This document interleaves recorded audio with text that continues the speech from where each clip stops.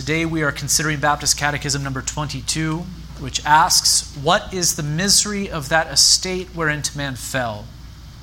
Answer, all mankind, by their fall, lost communion with God, are under his wrath and curse, and so made liable to all the miseries of this life, to death itself, and to the pains of hell forever.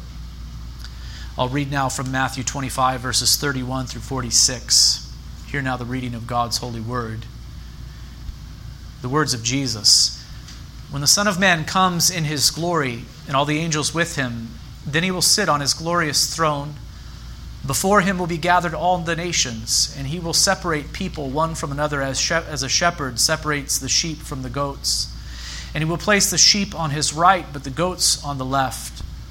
Then the king will say to those on his right, come, you who are blessed by my Father, inherit the kingdom prepared for you from the foundation of the world. For I was hungry, and you gave me food. I was thirsty, and you gave me drink. I was a stranger, and you welcomed me. I was naked, and you clothed me. I was sick, and you visited me. I was in prison, and you came to me.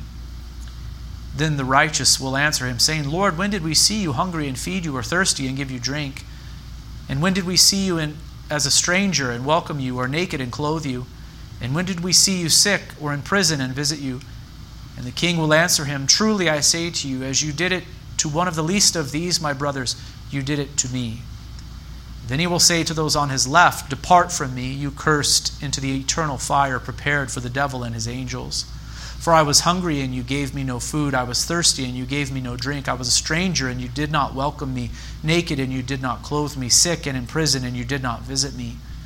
Then they will also answer, saying, Lord, when did we see you hungry or thirsty or a stranger or naked or sick or in prison and did not minister to you?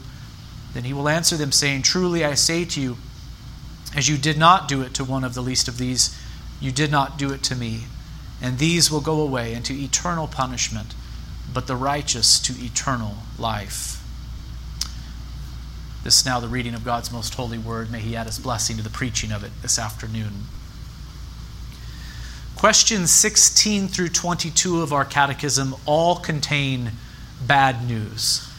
This is a difficult portion of our catechism in that regard. Questions 16 through 22 all contain bad news. Let me review them for you now. Did our first parents continue in the estate wherein they were created? That's question 16. Answer, our first parents, being left to the freedom of their own will, fell from the estate wherein they were created by sinning against God. It's bad news. What is sin? Question 17. Sin is any want of conformity unto or transgression of the law of God. I suppose that is not bad news, but it is a bad thing that is being described there, namely sin against God and against his law. Question 18. What was the sin whereby our first parents fell from the estate wherein they were created? The sin whereby our first parents fell from the estate wherein they were created was their eating the forbidden fruit. So there the sin of Adam and Eve is described. 19. Did all mankind fall in Adam's first transgression? Answer, the covenant being made with Adam, not only for himself, but for all his posterity or descendants, all mankind descending from him by ordinary generation sinned in him and fell with him in his first transgression. Question 20 asks, into what estate did the fall bring mankind? Remember, Adam in the garden before sin entered the world was in an upright state. He was in a state of innocence. Now we're asking, what estate did the fall bring mankind? And the answer is, the fall brought mankind into an estate of sin and misery. Question 21 then asks, wherein consists the sinfulness of that estate whereunto man fell? So the word sin is here being defined. Answer, the sinfulness of that estate whereunto man fell consists in the guilt of Adam's first sin, the lack of original righteousness, and the corruption of his whole nature, which is commonly called original sin, together with all actual transgressions which proceeded from it. Now, question 22 again, what is the misery of that estate whereunto man fell? So man fell into an estate of sin and misery. We've talked about the sinfulness of the estate into which man fell. Now we are talking about the misery of that estate whereinto man fell. All mankind by their fall lost communion with God, are under his wrath and curse, and so made liable to all the miseries of this life, to death itself and to the pains of hell forever. is the answer. I should tell you that good news is coming. Good news is coming very soon, even in the next question of our catechism, which is, did God leave all mankind to perish in the estate of sin and misery? So did God leave them there? Would he have been wrong to leave all mankind there? We say no, he would not have been wrong to do so. He would not have been unjust. It would have been perfectly just for God to leave mankind in this estate of sin and misery. The answer that we will come to is that God, having out of his mere good pleasure from all eternity elected some to everlasting life, did enter into a covenant of grace to deliver them out of the estate of sin and misery and to bring them into an estate of salvation by a Redeemer. That's wonderfully good news. That's the good news of the gospel that is beginning to emerge here in our catechism. Here we learn about the good pleasure of God. We learn about the doctrine of election. We hear about everlasting life. We hear about a covenant of grace. We hear about a deliverer. We hear about an estate of salvation by a Redeemer. It's all good news that is brought to us in question 23. But here I am asking you to pay very careful attention to the bad news. Pay very careful attention to the bad news. Let it sink in. No one likes bad news, especially not bad news of this magnitude. This is the worst of bad news. But the bad news concerning our sin and its consequences must be preached. It must be contemplated for two reasons. One, it is true. Two, it is the bad news that makes the good news so very good. When we come to consider the good news and the salvation that is ours in Christ Jesus, it must be contrasted with the bad news of man's fall into sin and the estate of sin and misery into which all of mankind has been plunged as a result. We have learned that when Adam fell into sin, he brought the whole of mankind into an estate of sin and misery, for Adam was our federal head or representative. We have also asked what is sinful about his fallen estate. Now we are asking what is miserable about it. What is the misery that has come upon humanity as a result of man's fall into sin? Let's consider the answer piece by piece. All mankind by their fall, one, lost communion with God. I think it is interesting that this is the first misery mentioned. Many might think that sickness or death were the greatest miseries that came upon humanity as a result of sin. But our catechism starts here by mentioning lost communion with God. To have communion with God is to be in a right relationship with him. To have communion with God is to enjoy his presence. Communion is a sweet thing, is it not? Husbands and wives enjoy communion with one another. Parents and children enjoy communion with one another, where the relationship is as it should be. But where relationships are broken, communion is lost. And so it is with man's relationship to God. All mankind, by their fall, lost communion with God. So it was not just Adam and Eve that were expelled from the Garden of Eden. It was not just Adam and Eve who were cast out of God's presence in that good sense there, where they enjoyed that communion with God before, but all of their descendants were born outside of Eden too. This is mentioned or listed as the first misery of our fallen condition. I wonder if you would agree that this is to be considered the first and greatest misery. If I were to ask you, what is so bad about our fallen state, would you say this? First of all, the worst thing about our fallen condition is that our relationship with God has been broken. It's been severed. We've been alienated from him. We are children of wrath now and not children who are in a right standing with him as it was before sin entered into the world. Or would you begin to list some of the other miseries that follow? 2, all mankind by their fall are under God's wrath and curse. So we are at enmity with him. We've lost communion with God as a result of man's fall into sin, and we are now under God's wrath and curse. Wrath is God's holy and just response to sin. Curse here refers to the judgments of God that were threatened in the covenant of works. Remember, God said to Adam, "In the day that you eat of it, you shall surely die," referring to the forbidden fruit. We are under God's wrath and curse in our natural and unregenerate condition, now that man has fallen into sin. This is why Paul speaks of those not in Christ as being by nature children of wrath. Were Adam and Eve by nature children of wrath before sin entered into the world? No, they were right before God. They were beloved creatures of God. They enjoyed communion with God. They were not under his wrath and curse in any way. They were not in need of grace in that sense, but they were in a right relationship with God. But after man's fall into sin, all who are born into this world, all of the descendants of Adam, are by nature children of wrath, Paul says. We are under God's wrath. We are under his curse, the curses that have fallen upon us because that covenant of works has been broken. 3, the words "and so" in our catechism indicate that what follows are the consequences or fruits of being alienated from God and under his wrath and curse because of sin. So all mankind by their fall, 1, lost communion with God, 2, are under God's wrath and curse, and then we find the words "and so," and then a number of things are listed. These are other miseries that come upon us because of this broken relationship with God. First of all, we are made liable to all the miseries of this life.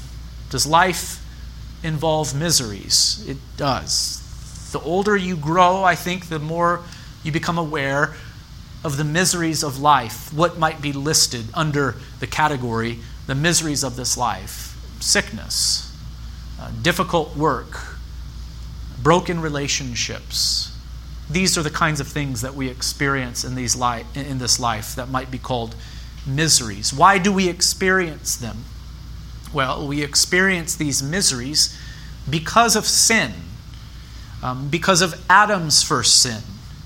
My wife nudged me earlier and said, but not all of the miseries of this life come as the direct result of sin. I don't know if she said it quite like that, but maybe in abbreviated form. I said, that is true. Not all of the miseries of life that come upon you come as a direct result of your sin, as if it's a judgment of God that is befalling you. But every misery you encounter in this life is the result of sin, in the sense that it is the result of our fallen condition and Adam's first sin. If Adam did not fall, would we experience misery? No. We'd be living in an upright condition, and we'd be at peace with God, and all would be well in this world. But because of Adam's fall into sin, we experience miseries of many different kinds in this life. We are under God's wrath and curse. We are fallen. We experience misery. Secondly, all are made liable to death itself. Perhaps you have noticed this, that all men die. If Adam would have obeyed, he would not have died physically, but he would have been translated from life to a higher order of life. He would have passed the testing period. He would have eaten of the tree of life. He would have passed from life in paradise to a higher form of life, namely life in glory. He would have passed into the consummate state, you see. But after the fall, men and women go from death to death. That is to say, from a state of spiritual death to eternal death. And the gateway is physical death. Are you following me here? Men go from death to death if they die in their sins. The gateway from life on earth, spiritually dead, to eternal life in spiritual death is physical death. But those united to Christ go by faith from life to life. They are spiritually alive in Christ in this world, and because they are in Christ, they will live before God forever and ever.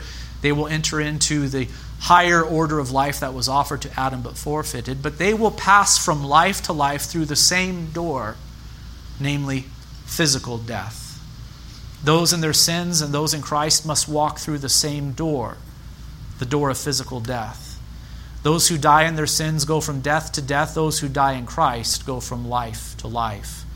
And this is why Paul says, O death, where is your victory?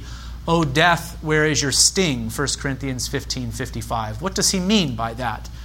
He means that for the Christian, we experience death still, unless the Lord returns. We experience death still. But for the Christian, the sting of death has been removed.